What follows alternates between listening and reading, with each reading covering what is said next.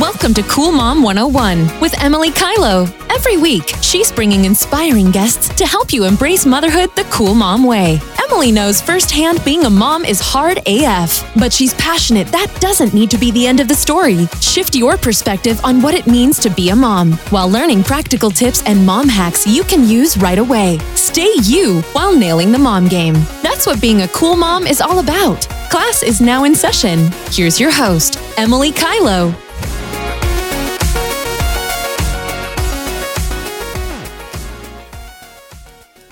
Hello. Welcome back to Cool Mom 101. It's your host, Emily Kylo here, wishing you a wonderful day and hoping your week has been fabulous so far too. So, I can't believe it's already September. Where has August gone? I don't even know. I don't know about you, but I am actually a huge fan of September. I loved school, so it was always like back to school time. I used to have my fresh back to school wardrobe. It feels a little like fall is coming, but it's still kind of warm. So anyways, huge September fan, but let me know if you feel the same way. So for the confidence tip of the week, I have a little trick that I like to use every once in a while if your confidence is feeling a little bit lower. And it's really simple, but if you take out your journal or notebook and just start writing all the ways that you have helped the people in your life lately. It'll give you a really good idea about all the ways that you contribute and just how amazing and awesome you are. So that's my confidence tip for the week. Try it out and let me know how it goes. So for episode 37, it's with Brie and Stina from the Mindful Mummies. So they are the founders of Mindful Mummies, which is a podcasting community for moms. And they've also founded the Hygge Family Box, which we talk a little bit about in the episode, but it sounds awesome. It's like a seasonal Hygge box to help your family achieve those Hygge vibes at home, which is all about disconnecting. And again, we talk so much about this in the episode, but I really, really love what they're doing there too. So for this episode, we talk going back to school and the kind of stress and weirdness that's going on right now. We talk divorce and co-parenting, and so there's some really great tips for co-parenting. We talk home birth and miscarriage, so we got into some really big but super important topics. Really, what didn't we cover? So I'll definitely have to have them back because it was such a great conversation. So let's get to it. Here's episode 37 with Brie and Stina from the Mindful Mummies. Welcome to the show, Brie and Stina. Thank you so much for being here. Hi, thanks for having us. Thank you. We're honored and a little bit nervous. I know. First time guests. Yeah. Woo! Yeah, these two lovely ladies are podcast hosts as well, and they let me know that this is their very first interview. So turning the mic on them. I know. No, oh my God, I've got like butterflies all of a sudden. It's so weird because when we do this the other way around, there's always like a bit of like, oh, how's it going to go? But I feel like we've done it so many times now. We're not nervous anymore, but this now it's different. Okay. Totally. And I can attest to it because I do interviews sometimes and it is more nerve-wracking. I usually have notes and stuff and Yeah. Okay, so we're going to get right into the mom fashions. Ready? Hey, I love it. Okay, what's the best part about being a mom? You want to go first? Yeah, I'll let you. Yeah, sure. I can go first. Okay, I was thinking about this one. I feel like there's so many things that I love, obviously. My initial thing was like, oh, snuggles. I love snuggles. And I was thinking more about it. I was like, no, the thing that I really, really love about being a mom is watching these little beings that you create turn into like functioning, speaking humans. And now that I have like a 1-year-old, 3-year-old, and almost 9-year-old, I've seen lots of the phases that they've gone through. And it's almost made me like, now I'm appreciating my youngest every phase so much more because I know that it's going to be gone so quickly. So for me, I think it's watching them go through all the phases and learn all the new things and become these like their own little person. Yeah, I love that. Yeah, totally Yeah. agree with that. For me, it's reliving my childhood through my kids, like seeing just all the little things that I used to love as a kid, you know, coming down to the Christmas tree in the morning and seeing their eyes light up and like that in the magic, you know, and you just like, you get those feelings like that warm and cozy and fun and exciting feeling again. And that's what I think I was really thinking. I mean, of course I love seeing them grow and all the things that they're picking up from, like the little things that they pick up from you as a parent and The good and the bad. the good and the bad. And then, you know, seeing the combination of your kids between your husband and you and how they're a little bit of him and a little bit of you. And that's so cool. And, but yeah, I'd have to say that's been the coolest thing, is reliving my childhood through them. That's the number one. I haven't even been to Disneyland yet. Like, I can't wait for that day. You know. I hear you. I was planning to take Leo in this coming January. But you know, that's probably not going to happen, which is fine. But I was like, as soon as he's like a, you know, respectable age to take, that is like, I'm going. We've doing it. Twice. We've been twice. It's been good. I can't wait. So yeah, I'm going to be a big kid like that too. Totally. So for each of you, what's a daily ritual that you have that kind of keeps you grounded? I wake up in the morning and the very first thing I do is put on coffee. And I need to have my coffee before anything. Before anyone talks to you. My kids know that don't ask mommy for anything until she's had her coffee. And if I can, I love to sit outside in the sunshine and have my coffee. And then I'm very fortunate that I am able to get up and run every morning. So I do try and get up and go for at least a 20-minute jog every single morning. And it just brings me sanity. My husband has long days at work. So I need to do that, like one little thing by myself before he's gone for the day. Yeah, that's mine for sure. Yeah, exercise is my number one. That's what I can be like, how am I going to get through this day? And if I go for a run or just get my body moving, I come back and I'm like, okay, I can start to tackle this day. And it's just, takes me out of that funk. Yeah, every day I have to exercise, even if it's the weekend. Like of course there are days where I take breaks if I need to, but it doesn't feel now I do it so often that it doesn't feel right when I do. So I kind of just feel sluggish at the end of the day if I don't. So definitely my daily ritual. Yeah, absolutely. And for me, I think I've been kind of tuning in a little more to my body and doing something that's maybe movement and not, you know, a full on like hour and a half at the gym some days, right? So maybe some days I just now go for a walk, which I never used to do that before. So it feels good. So important. Yeah. And I remember for me, the big thing is okay. Like last night I went out and I had a bunch of wine, and I'm gonna be honest, and I got a bit of a headache today, but I woke up this morning and I was like, I just don't know if I can do it.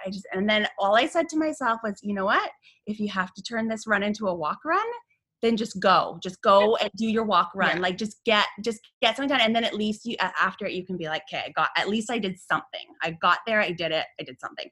I didn't let myself get away with just like sitting on the couch today. Yeah. And like, not that I sit on the couch. Yeah. And some days that is what you need to feel your best. But other days it's like, no, you actually need to kind of, push your booty out there, even if it is a walk run. Totally. So what are you both most grateful for in your life right now? Health. Yeah. Yeah. With everything that's going on, health with our families, our parents are healthy. I think that's massive because everybody's, you know, worried about that age range of people, and our kids are healthy. Yeah. Yeah. I think that's the biggest thing. Every day I'm just so grateful that everyone that I love and care about is staying healthy. Yeah, absolutely. Yeah. So this question can get a little deep. What's but I love to ask it. So what is your why for your life? So, you know, companies have like vision statements. This is kind of like, what's your personal vision statement? You know, what gets you up in the morning? Why do you create all these amazing things that we're going to talk more about? What's your why? That's This a big is a question. really hard one. Yeah. I know. And I feel like at first I was thinking, it's different because I'm a teacher in part of my life. And then we have our business in part of my life. And then I'm a mom. And then I'm a wife and myself. So I was like, oh, is my why the same for every part of my life, or is it different? But this might sound cheesy, but when you go into teaching, often people make jokes that, oh, teachers always say that the reason they want to be a teacher because they want to change the world. And so but I can't help going back to that because I did want to become a teacher when I've known since I was like in grade 5, because I wanted to make a positive difference in the world. And I feel like that's sort of the same with being a mom as well. I want to raise kids and teach my kids how to make a positive difference in the world and how to take care of the people on the planet that we live on, and be grateful for that. And so even though it's kind of cliche, I think that my why for everything that we do, even with the Mindful Mummies, is that we wanted to make a positive difference to our community and to our people, in my family and as a teacher as well. That's beautiful. Good answer. How are you going to follow that? Up to that one. I think initially when I saw that question, I right away thought of my kids. They're the reason for feeling like I'm going absolutely buck wild nutso, but they are also the reason why I get up in the morning and why I want to be the best person I can be. And so I would have to say my kids. Like I've got lots of passions and hobbies and love the community that we're building and all the moms and all the amazing women that we're meeting, which is so much fun. Yeah. Just not even like in Vancouver in BC, but even beyond that now, which is so cool. And so that, of course, like that's part of my why, but I would have to say my number one why is my children. They make me laugh. They make me crazy. They make me want to like be better. But yeah, they're definitely my why for sure. Awesome. And they help you relive your childhood. So exactly. Yeah. Awesome. So something I wanted to start off with was kind of just a bit of a general introduction of who you two are and what Mindful Mummies is all about. So how it started and kind of where you are now and maybe even where it's going. Yeah. Do you want to start? You Sure. go ahead. You go ahead. Yeah, I could start. Well, I think Mindful Mummies like initially started. So if people don't know, Bree and I are sisters-in-law. Bree's married to my brother, and I, won the lottery with sisters-in-law. So did I. Right, you did. Yeah. And I actually was living in the suite in their house for the last 4 years and just recently moved out a couple months ago. So we've spent a lot of time together. When I told Bree and my brother that that my husband and I were pregnant with my second, they, jumped on board. And a few weeks later, we're also pregnant. Yeah. And so we went through our second pregnancies together. And that it was on that mat leave that we decided we wanted to do something together, and we wanted to put our passions of parenting and educating and supporting other moms together. And so we started off doing like a drop-in group for moms and babies, where we ran this play group kind of, but it was, you want to talk about that? It was out of my learning center. So I have a learning center in Vancouver, which actually, unfortunately, we closed down due to COVID, just because we wouldn't, that's another story in itself, but we wouldn't have been able to operate at the capacity level that we were allowed to operate at. So we just wouldn't be making any money, and we had to close it. So it's pretty sad. But anyways, we ran this program out of that location, and yeah, it was really fun. We had some moms that joined us, and and then I think it was a lot of work to do that, and then on top having our own kids and whatnot. But it was lots of fun, and we met some moms in the neighborhood, and then it sort of just turned into us sitting around in the living room, very pregnant, kind of bitching about how hard it is, and talking about just like, and how lonely you can feel, and how and that how isolating it can be sometimes being on that leave. And Yeah. I think one day I called you up and I was like, you want to do a podcast? Hey, girl. Let's do a And podcast. true breeze now, I think you had like the stats up. You were like, listen, there's a niche market here for Yeah. podcasting right now. There's not enough podcasts out there. We want to be able to connect with moms. We want to be able to share our experience. We want to be able to create this community. And you know, this is the way to do it. And I was like, all right, I'm on board. Let's do it. Jump in. And you know, because we're educators and we have lots of connections out there with people that can offer amazing tools and advice for parents, we thought, wow, we've got this opportunity to bring these people together and share their opinions and their thoughts and their tools, and let's create this platform and this community. So that's what we did. That's how it kind of all started. I love it. So when did the podcast start? Over a year ago. Yeah, I think it was January a year and a half. 2019. Yeah. Okay, so about 6 months before this one then. Yes. Because I started the same year, but more like July. Yeah.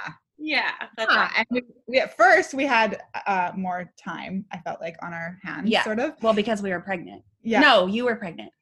Wait a minute. When did we start the podcast? Yeah, you were No, maybe pregnant it was with your 2 third. years ago. No, I was pregnant. With your third. It was, yeah, sorry. The play group was with our seconds. Yeah. And then sorry. when I was pregnant with my third, we started the podcast. Yeah. Oh, that's awesome. Yeah. And don't worry, everyone. I'll link the podcast so you can make sure to check it out. They have lots of great, like they were saying, tips and tools for moms and parents. So definitely got to check that one out. Thank you. Yeah. Now, both of you are educators, like you mentioned, and moms. Mhm. And so this podcast is going to air on September 1st when people are thinking about going back to school. So I wanted to hear from you two, like, how are you feeling about that? Kind of what's going through your minds? Mhm. Yeah, it's honestly like day to day right now. I feel like the way that I feel changes day to day with the way that everything is like evolving and changing. You've got Stina's got a double whammy because she's a teacher and she has kids heading back to school. So I'm not teaching in the schools, so I don't have to worry about that. But I'm every day I think about my kids starting. Well, And and yours is Bree's eldest is going to kindergarten. Yeah. Oh, So it's his Yeah. first like experience in the So school. I'm super world. anxious about that. And right now, I think just like Stina said, it's day by day. Like we're watching how things are going. And in my opinion, like I am not going to put my kids in any situation where I feel like their health is going to be threatened. So I just keep saying to myself, okay, you know what? Day by day, we're going to see where things are at. And if I have to pull them, I have to pull them and I'll figure it out. I'll figure out some other form of education for them. But yeah, I don't know. That's kind of where I'm at. Both my husband and I are on the same page about that. good. Yeah. Yeah, so kind of taking it day by day and then making more of a game time decision. And it sounds like also being comfortable that if they start school and things change, you feel comfortable saying, you know what, this isn't really right for us right now. Mm-hmm. Yeah, I think there was a quote on Instagram that I read that was along those lines. I can't remember exactly what it said, but it was basically like, you know, it's good enough. If good enough for today, it's good enough for now, and that's what I'm going to go with, right? Like if I feel safe today, then I'm going to feel safe today. But if things change, if that changes, then things will evolve. And I truly I believe in this education world too. That's sort of how things are going. Like I think everyone's planning to go back to school. We had this extra time now as teachers where we're going to have extra training, extra health and safety training, time to get ready and with routines. And then we have these 2 days where it's like orientation days for the kids where they come and they practice all the different systems. And I don't know what they are yet because I haven't learned about it all yet, but I do trust that everybody is like working so hard to do what's best for everyone. And there's so many things that are being balanced between like mental health and social emotional, and then the education piece and then the safety piece. And it's there's just so many things to think about every family is different, and every kid is different. So I think everyone just needs to do what's best for their families. So in our family today, I'm heading back to work 3 days a week, and my eldest son, who's almost 9, is going into grade 4, back to school full time. Oh, yeah, it is a little unfortunate. Like you said, your son, is it son or daughter is going, you have all boys, don't you? No, we have all boys. They both have all boys, right? Do you Yeah. have, now one has 3, right? I do, yeah, Stina. Tina's got 3, Bree's got 2. That's right. Yeah. So it is a little sad to think, though, that, if that's their first experience of school. So I'm sure that's feels a little stressful, but also, I don't know. I think I would just have faith that this is not the end of their experience also. They're going to have lots of positive experiences with school, but I felt sorry for I had a little sister through Big Sisters, and she was graduating this past June. And I thought that was a bit sad too, because that's very you only sad. get that one time. You can't really get that back. And so I was a little sad for her. It's not really a fun experience. Yeah. I mean, it's something that no one's ever going to forget, I don't think. And I think I trust in the teachers. Then I work with so many amazing teachers, and that they're going to do their best to make sure that this is a positive experience for kids. As hard as it is, it's going to be different, extremely different. But I think it can still be positive and different at the same time. Absolutely. Yeah. So switching gears a little bit, something I really wanted to talk to you both about as well is your passion for a word that I can't say. You guys taught me last week or this week, and I still can't say it. So it's hygge. Yeah, you did do it. You did it. Yay! Okay. It's if you can think of HOO, who, that helps. Hygge. Educators. Sort of more of a who, yeah. Hygge. Yeah. I don't even say it right. My grandma tells me I'm saying it wrong. She's like, honey, you're wrong. She'll be like, what are you talking about? I'm like, hygge. And she's like, what? Hygge. Oh, hygge. And then I'm like, okay, I'm saying it wrong. Yeah.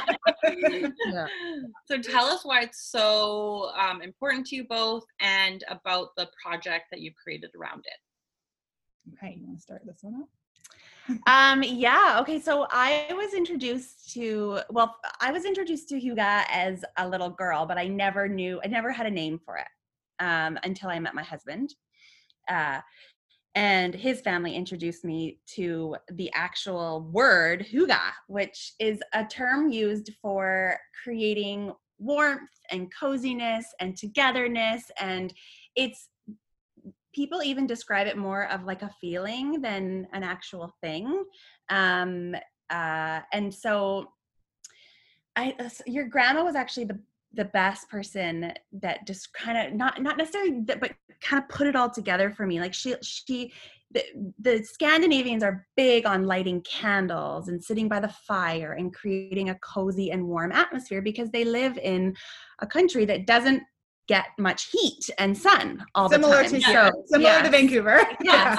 So in order to create that feeling, they've created hygge, which is lighting candles and getting cozy and fire and lanterns and fairy lights and warm blankets and all of that. But it's also it's like an event, like your grandma explained it. Like when you light a candle, you take an ordinary moment and you make it an event.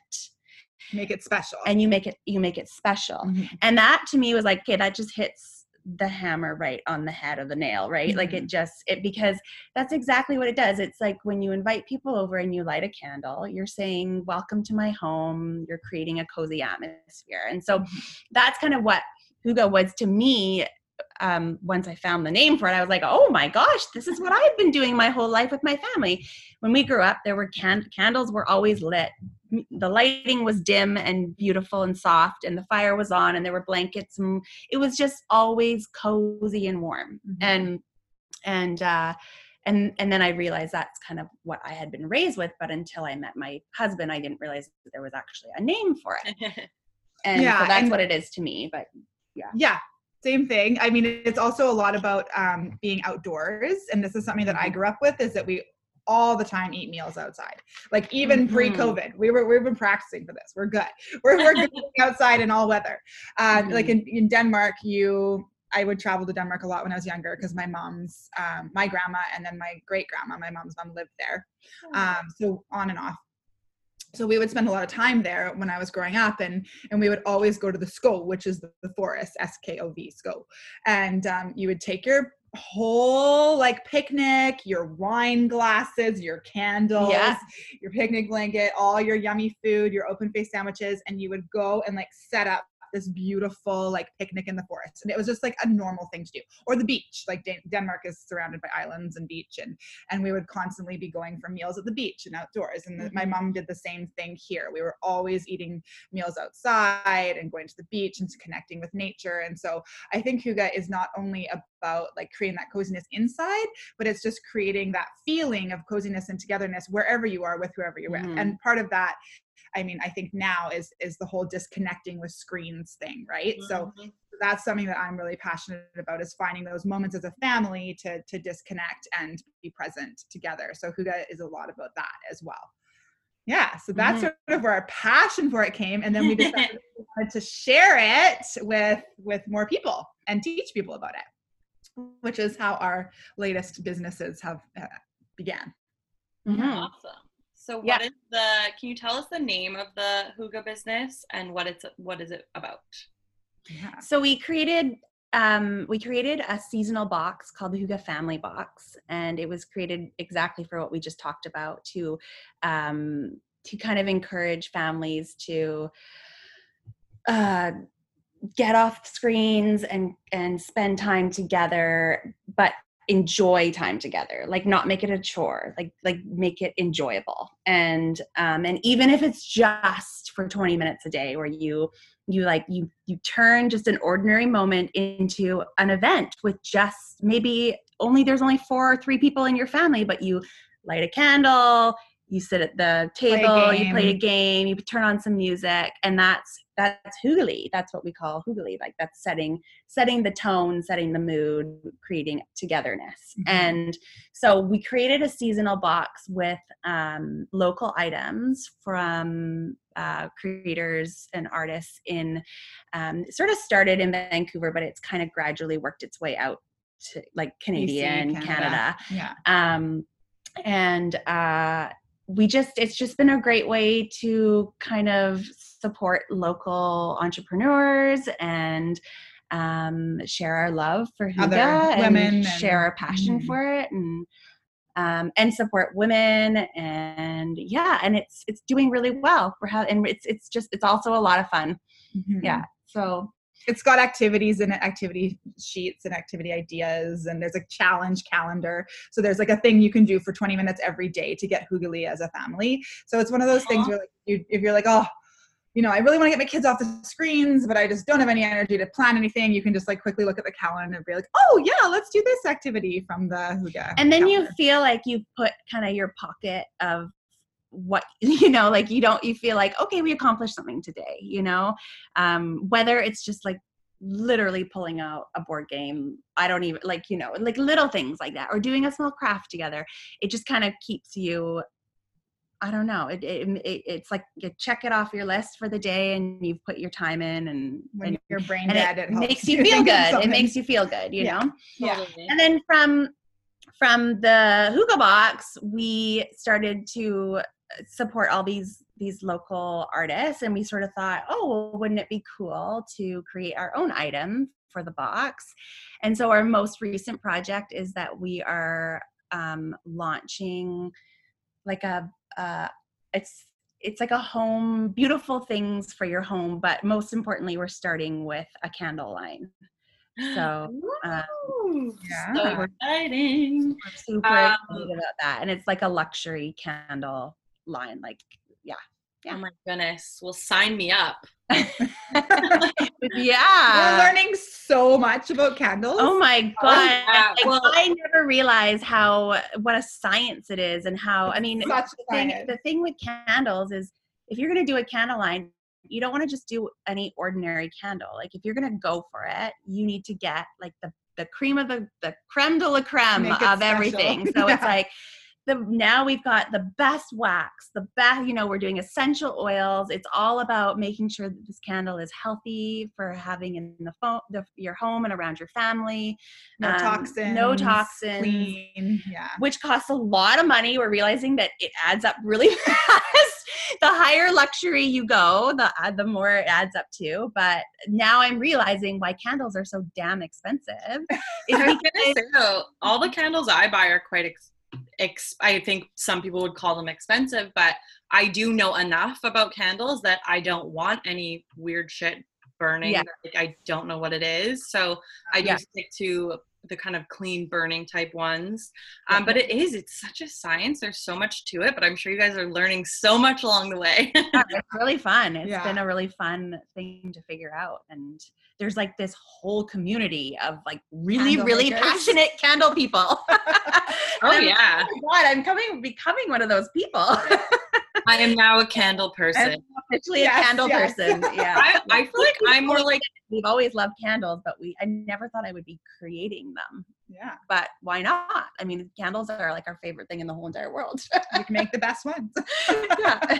See, I feel like I am like a candle super fan. Like, I'm passionate about it, but I don't think because I know how much it takes on like the retail side to do something like that. Yeah. But I would be open to a collaboration. So let me know. Oh, yeah. Right. End up doing something like that. That'd be awesome. Like cool. a scented candle. Yeah, absolutely.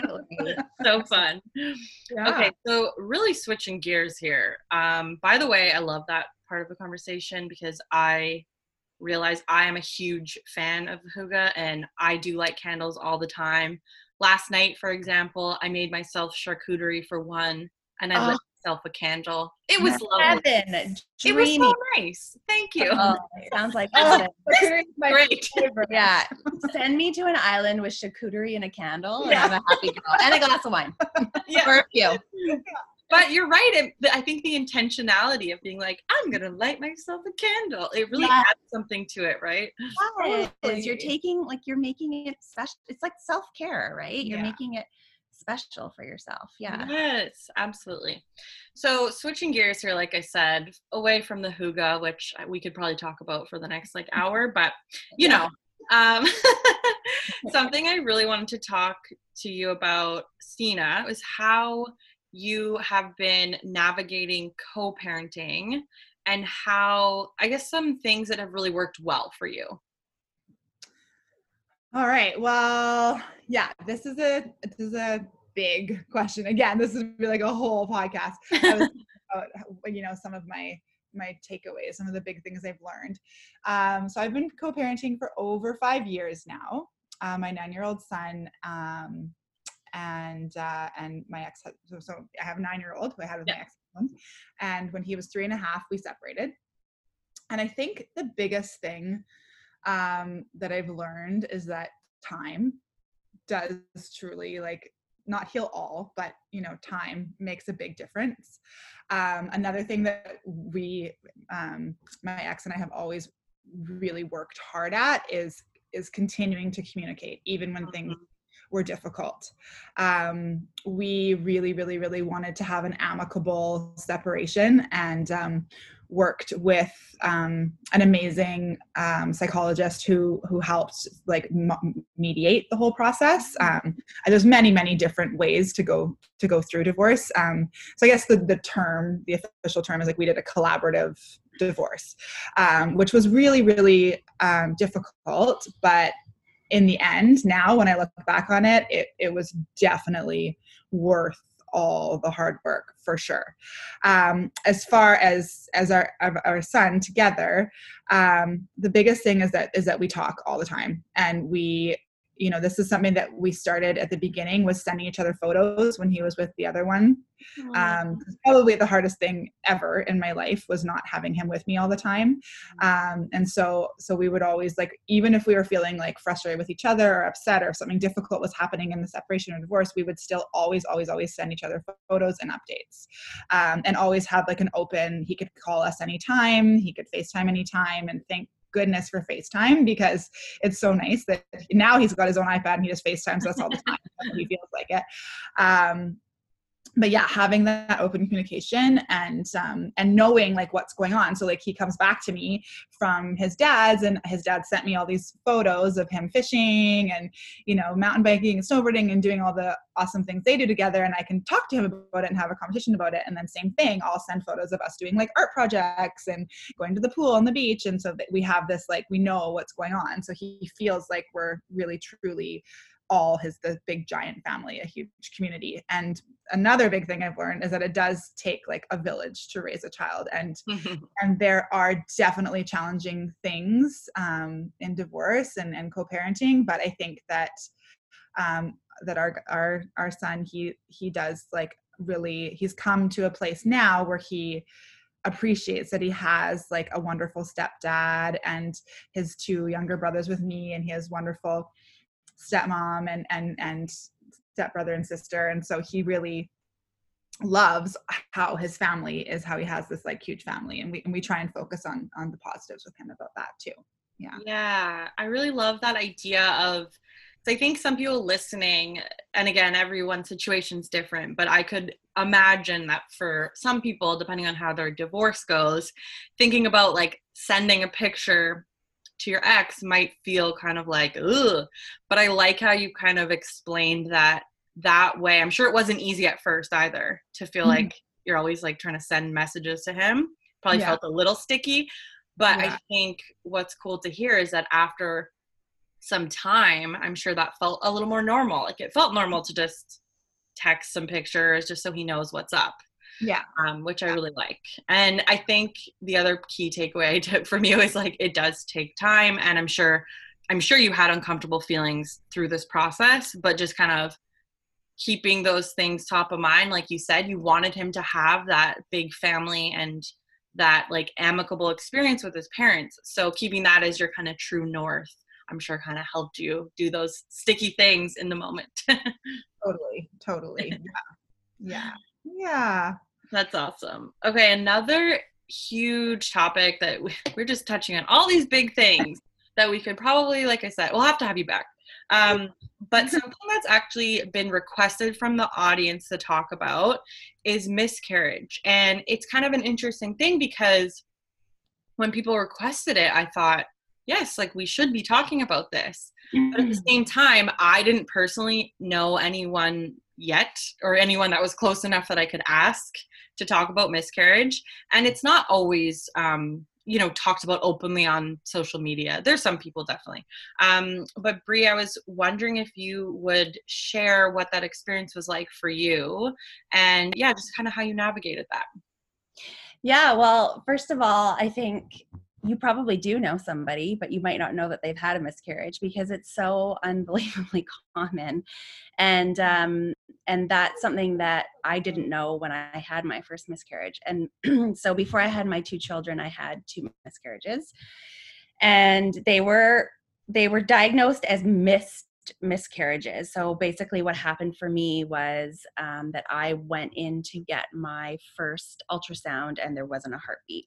And so as you can imagine, at the time, how old was I? 29, I think, 30, maybe 30. And you know what a miscarriage is. You hear of them, but you don't, like you think you don't know anybody that's had them, or you think you're the only one that's going through this, and when you hear that awful news that there's no heartbeat, you just are like, excuse me, like what? And you're going along for 8 weeks thinking, you're carrying a baby around in you. Dreaming and about the future. You're like, the second you take that pregnancy test and it turns into a positive, you are connected with that baby the instant you see that plus sign, you know, and you're imagining what it's going to look like, and you're picking out, you're thinking of names already and all of that. And when I first got pregnant with my first miscarriage, it happened right away. Like I got pregnant right away. And then it was 8 weeks later that it was diagnosed as a miscarriage. And then you have to go through, not to get too into the details, but you have to go through an elimination process where you either have to go in and have a DNC where you have surgery to get it taken out of you, or you insert pills inside of you to abort the baby.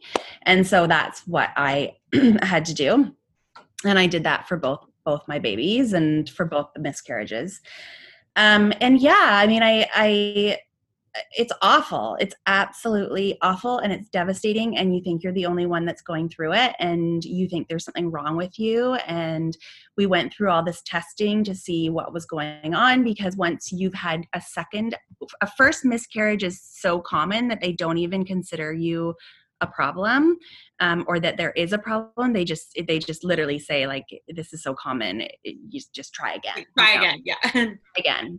Yeah. Those are the exact words actually that came out of this tech's mouth when he was doing the ultrasound. He was like, literally said to me, this is my first miscarriage. He said to me, yeah, no heartbeat, expect blood, try again. Those were his exact words. Like, just, like, not, I'm so sorry, you know, these are the steps that is going to happen. Like nothing, just cold, so cold. It was bizarre. Like, I'm like, I'm in Vancouver, Canada. Like, how is this accepted? How can you be so cold? And, anyways, so yeah, that was that. I went off on a tangent. Where was I going before that? I was just that you had had the two miscarriages, and because you were talking about how for a first miscarriage, that's where we got in the tangent, whatever. Yeah. They don't even test or anything, because thank you. It's so common that you could have healthy pregnancies after like one. You wouldn't even try and think like, is there something bigger? Yeah. Yeah. And then once I had a second miscarriage, I was put into this category of what's the word, Stina? Help me. Thank you. High risk. He knows. I had a brain part there. So, yes, I was put into this category of like higher risk for miscarriage. And then once they did all the testing, they realized that there was absolutely nothing wrong with both my husband and I, and that literally they were like, it was just a fluke, like a total fluke that you had two in a row. The second baby that I miscarried took us 7 months. So it was like, that was almost even more devastating, because the first one, 7 months to get pregnant. First one, it happened right away for me. And then the second one, we tried for 7 months, and I miscarried again. So I was like, oh my God, this is really bad. And then the third one, I started to see naturopathic doctors and get my hormones straight. And I started to do acupuncture, and I just really started to get myself back on track and eat well and exercise. And when both my miscarriages happened, we were really in limbo with where we were living. Mm-hmm. And we finally moved into a condo that we had bought. And I was like really happy to be there. And I think everything just kind of came into place. Mm-hmm. And I got pregnant again for the third time. And I remember that, like, this story is like my favorite story. I remember I was about 6 weeks. I was 6 weeks into my third pregnancy, and I started bleeding, and I was like, oh my God. And you have to understand, I had never bled with my miscarriages before. I had always just gone in and there wasn't a heartbeat. So I started bleeding, and I just was like, well, here we go again. Miscarriage number 3. Here we go. And I was like, and I'm also Rh negative. So I'm one of those people that I have to go and get the shot before. Mm-hmm. Do we want to go into that? No, that's just, anyways, look up if you don't know what it is, Rh negative blood. So I had to, so if you start to bleed, you have to get into the hospital within 24 hours. Your blood and the fetus, the baby's blood can't mix. Yeah. Yeah. Right. Okay. So, so I went into the hospital, and I was just like in the waiting room, like, okay, here we go. And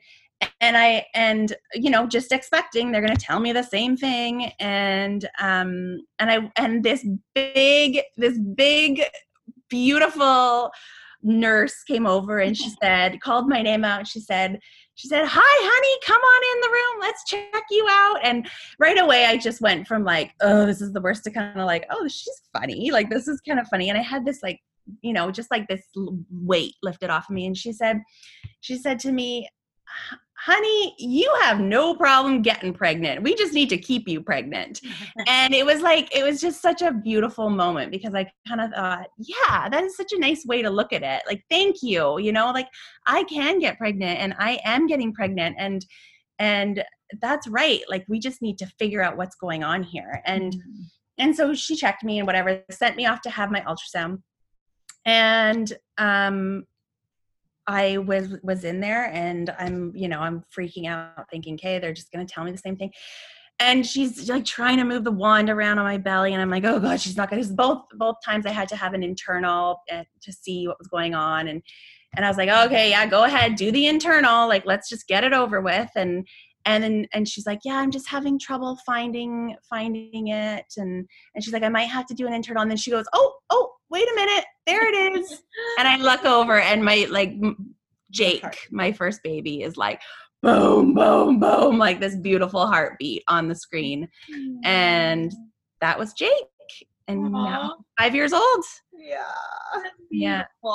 Yeah. And I never had a problem again after that, having a baby. So I got pregnant right away with my second, and he was healthy as could be. And wow. So it can happen for everybody. You just have to figure it out.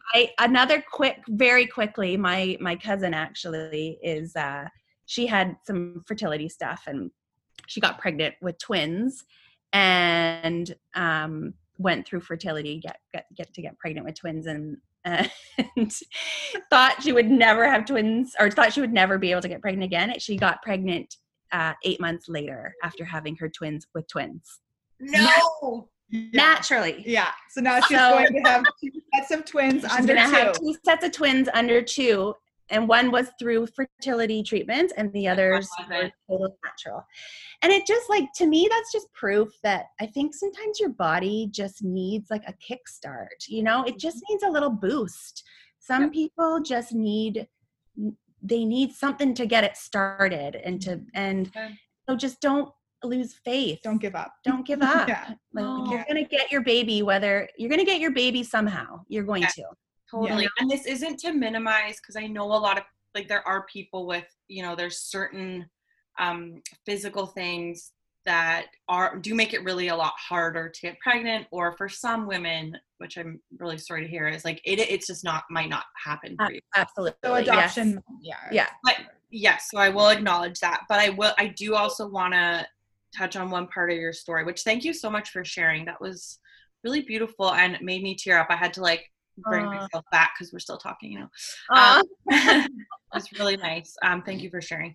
But I think there's something to be said too, for, you mentioned, like, you were not necessarily in a place where you, like, at the beginning where you talked about you had 2 miscarriages, you were like, we were really kind of like unsure where we were going to be, and we were moving, and you kind of have to think there are those certain parts sometimes that connect too, right?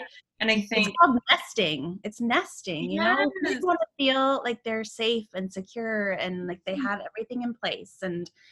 And I think, it was a big part of it for me. Totally. Yeah, that's really amazing story though. The heartbeat thing, I think, that was my biggest fear. Yeah. That's why too, I think that really hit home. I was always so scared.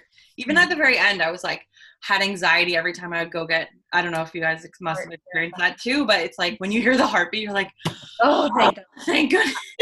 Such a beautiful sound.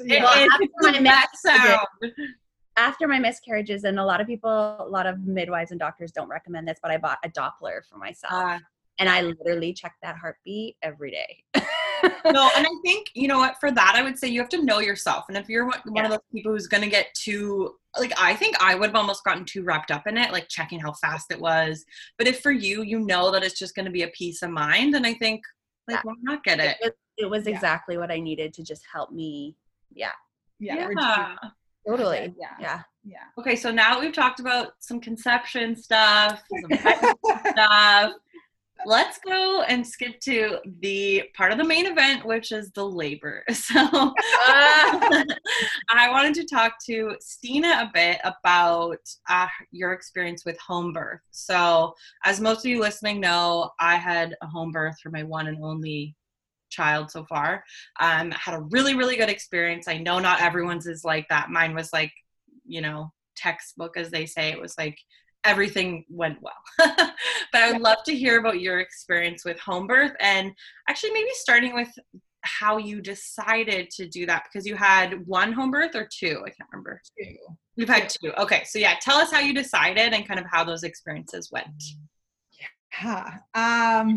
So my first son was born in hospital. It was always really important to me to have midwives. My mom is a huge midwife advocate. And she even did some midwife training, and she now works with moms having babies. She's in the adoption sector. She's a social worker, but she's always been a huge midwife advocate.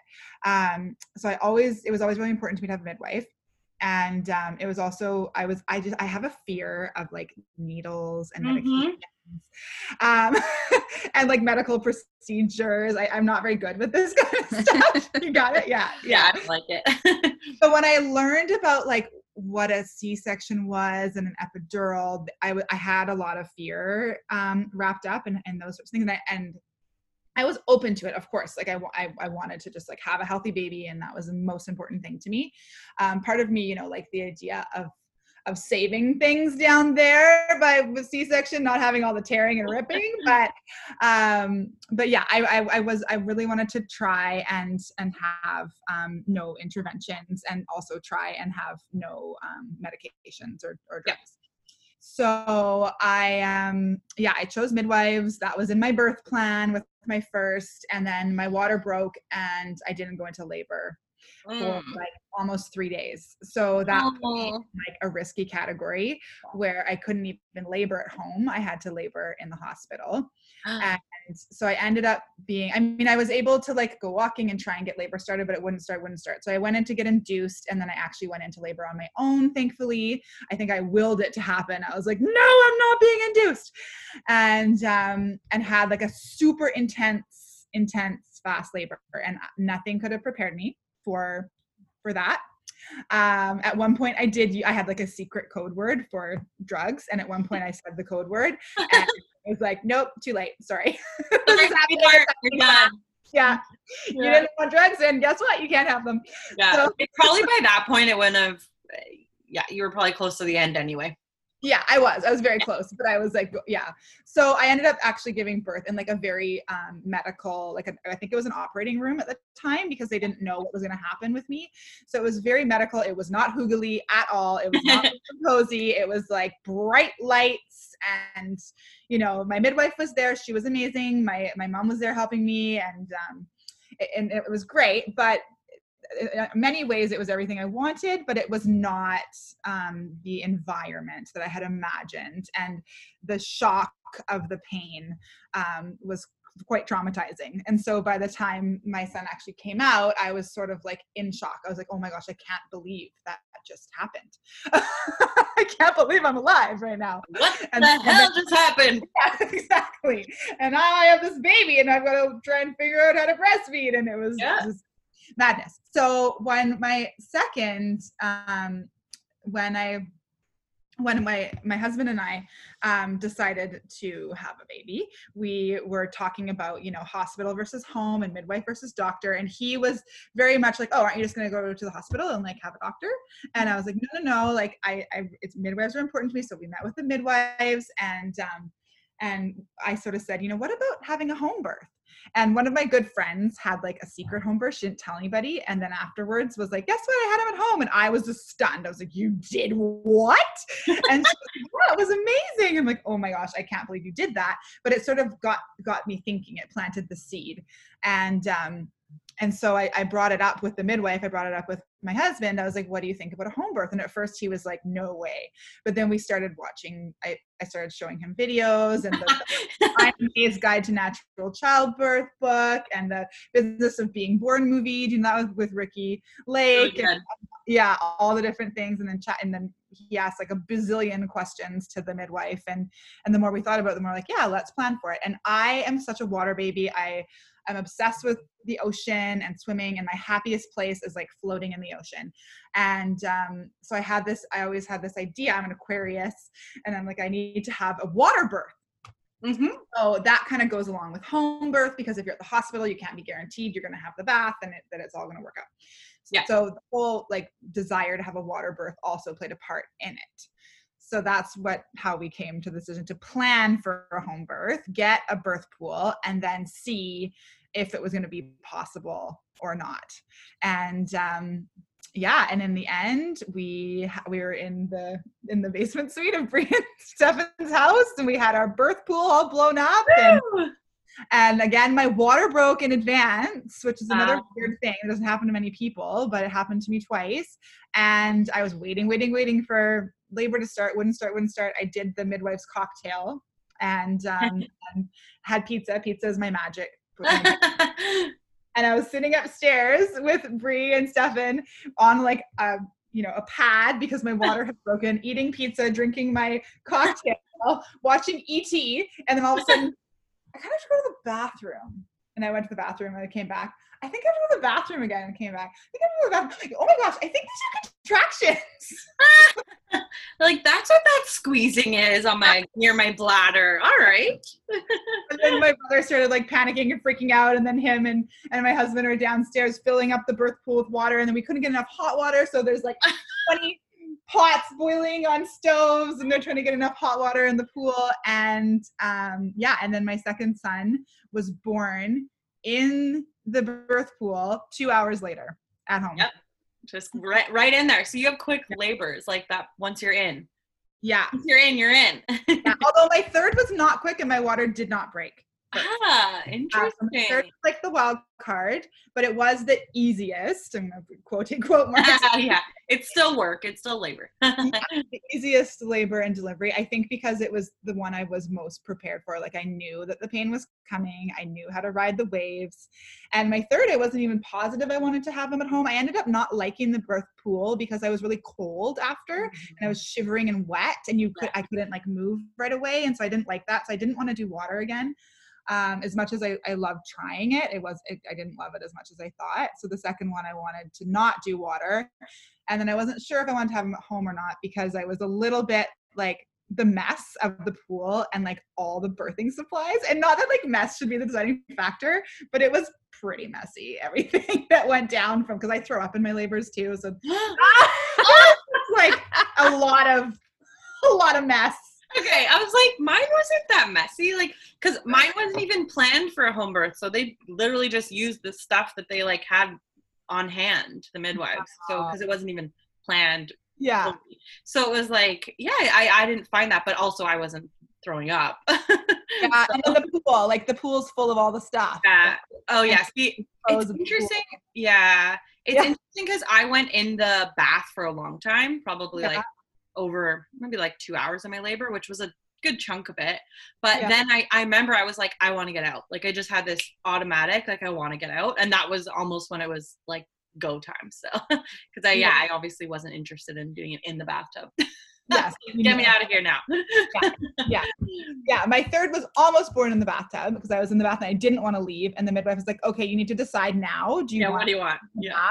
Do you want to go to the hospital? What do you want to do? And I was like, no, I don't want to have him in the bath, but I don't want to go to the hospital right now. And she's like, okay, let's get you out of the bath. Let's get things going. And the second I got out of the bath, it was like, boom. And he basically like fell out onto the bed, my third. And there he is. For anyone listening, if you have a third, it's just going to fall out. He was still in the sac. He was like on call on, that thing where they're born in their amniotic sac. Whoa. So I think he just like flipped right out and I was like, hello. Hey friend. That is so interesting. I didn't even know that was a thing. Oh, I always learn something new. Yeah. Well, that's amazing. I feel like I could talk to you ladies like all day. I'll just have to have you back. But I want to take a moment to acknowledge both of you for everything that you're doing in your community and how you're showing up for moms and how you're bringing hygge to the forefront. Because I think we could all use a little more hygge in our lives. Yes. Absolutely. And thank you both, of course, for being here. So final little lightning round. Maybe we'll go back and forth. Okay. Or if you both want to answer quick, that's fine. So favorite book. Oh God. Okay. We're so terrible. Here we are as educators, and we both were like, "Oh my gosh, what are we gonna say?" Because it's been so long since we've had time to actually read a book. It's so terrible. I know. I said children's books. I was like, I love children's picture books, and all the ones that like I Am Yoga, I Am Love, I Am Peace. I don't know if you know these books, but but they sound so cute. They're beautiful. They're by Susan Verde, and I use them in my yoga teaching, and I use them in my classroom with my kids. So okay. I'm gonna look. Yeah, I'm gonna check those out. Yeah. Oh gosh, I like inspirational stuff. If I'm going to read something, I feel like with my attention span, it needs to be something that I can like really, I don't know, use in my own, learn something from. Yeah. And I've talked about this openly, but it's funny because I was saying to Stina, I should have told Emily that like anxiety is something I know a lot about, because that's something that I have on and off. And anyways, one of my favorite books that has helped me with my anxiety is called From Panic to Power. And I'm going to say that's my favorite book. Awesome. Yeah. That's a hot tip, because I know anxiety is so common that I'm sure people listening will want to read that one as well. Yeah. Okay. Favorite drink. Obviously yours is wine. Just kidding. Yeah, we love wine. Yeah, it's a tie between coffee and Pinot Gris. Yeah. Mine is a margarita on the rocks. Fresh lime juice, shaken margarita with salt around the rim on the rocks. Yeah. That just makes me want to, it's so funny because the last interview I had, that was her answer too. Margarita. Really? And that was the first time. And I was like, that makes me want to go to Mexico right now. Yeah. We can. Mexican theme night at home. Yeah. We will. And favorite podcast you're loving right now? I'm a dedicated follower of the Yoga Girl podcast, because I'm a little yoga enthusiast, but I also love all the different people she brings to the table. And then The Longest Shortest Time. Do you know that one? Yes. Yeah. That's what introduced me to the world of podcasting. Awesome. Mine is The Gold Digger, Jenna Kutcher. I love that one too. It's a good one. Good one, guys. We'll link those because those are all really, really good ones. Yeah. Favorite TV show or movie? Do I have to admit this? I'm like the worst for TV shows, guilty pleasures. I am like a massive Housewife fan. Me too, girl. I did not know this. 90 Day Fiance. Yeah.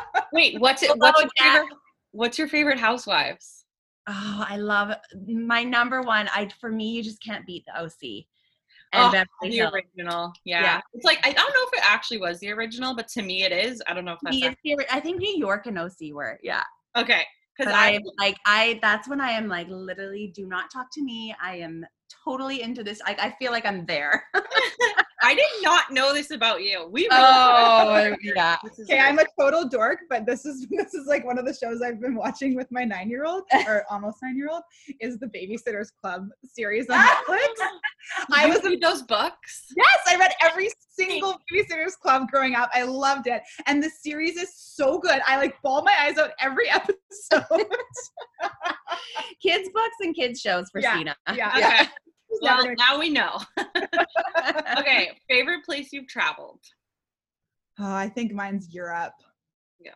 I backpacked around. So my husband, him and I were high school sweethearts, and we lost touch for many years. This is a whole other podcast episode. And we found our way back to each other. And when we were 20, we backpacked across Europe together. So I have very happy memories of that. Oh, that's awesome. I'm going to say the coolest places I've gone were Denmark and Shanghai, I would say, just because they're so different. Mm-hmm. But my top favorite is Hawaii. Like, so I want to be in Hawaii anytime. I'll take it any day. Yeah. I've actually been to Denmark and Shanghai, and I would say, cool.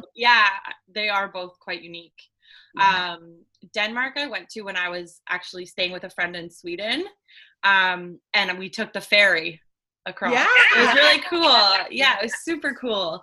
But yeah, I mean, I'm part Norwegian, so maybe that's why. Norwegian. Oh, that's so cool. You need to get on the hygge train. I know. I was like, maybe that's why I feel it in my core, you know? Yeah. That's so true. You do. Yeah. Okay, so obviously we can't travel right now much, but if you were going to jump on a plane tomorrow, where would you go? I would go to Greece. I've always wanted to go back because when we were 20 and backpacking, we went to Ia and watched the sunset, and that's been our dream, always to go back there. So if I could jump on a plane right now, I'd take the kids, take my husband, and we'd go to Greece. Aw, sunset. That's so cool. Yeah. And what about I would go to Hawaii. You're like, I'm going back to Hawaii. Boring to people, but I would just get on a plane and I'd hop on different planes to all the different islands and just be in Hawaii. Yeah. I do love it there too. It's just beautiful. You just can't so go wrong there. Beautiful and clean, and it just smells like it smells good. Yeah. That was what I was gonna say. I'm like, it also just smells good. yeah. Totally. All right, final question before we wrap up. Something I'm super passionate about is confidence. I talk about it a lot, and I think part of the reason I'm so passionate about it is because confidence is what makes women like you go out and pursue these passions and do these amazing things in your community. So that's why, confidence is a huge deal for me. So what does confidence mean to you? Oh my gosh. Oh, it's a big one. Yeah. I ask all the big ones. Oh, you too. I grew up, my mom and my dad, but my mom was really, really just like hammered it into me. Like she would just be like, you can do it, girl. Like you just do it. You got this, and you can do whatever you put your mind to. And so I kind of just, of course there are times where I'm like, no, I can't do that. I can't do that. but I feel like to me, confidence is when you walk into a room and you feel proud and you can hold your head up high and be proud of the person that you are, like proud of the morals that you have, the ethics that you have, what you've accomplished. And I don't mean accomplished in school necessarily, or that's not what matters to me. For me, it's more just what makes you feel passionate and what makes you feel good. And, I'm confident because I know I'm a good person and I'm doing okay in this life, Mm-hmm. Yeah. You're doing it, girl. Yeah. How about you, Sina? Yeah, I mean, I think that I am a confident person because of the way I was raised. My parents always worked very, very hard to tell me that they're proud of me and believe in me, no matter what sort of crazy idea or crazy thing I did in my life. So I've definitely had, times over the years where I haven't felt as confident in certain areas, but coming back to like my parents have always, always, always supported me and told me they're proud of me in everything that I've done.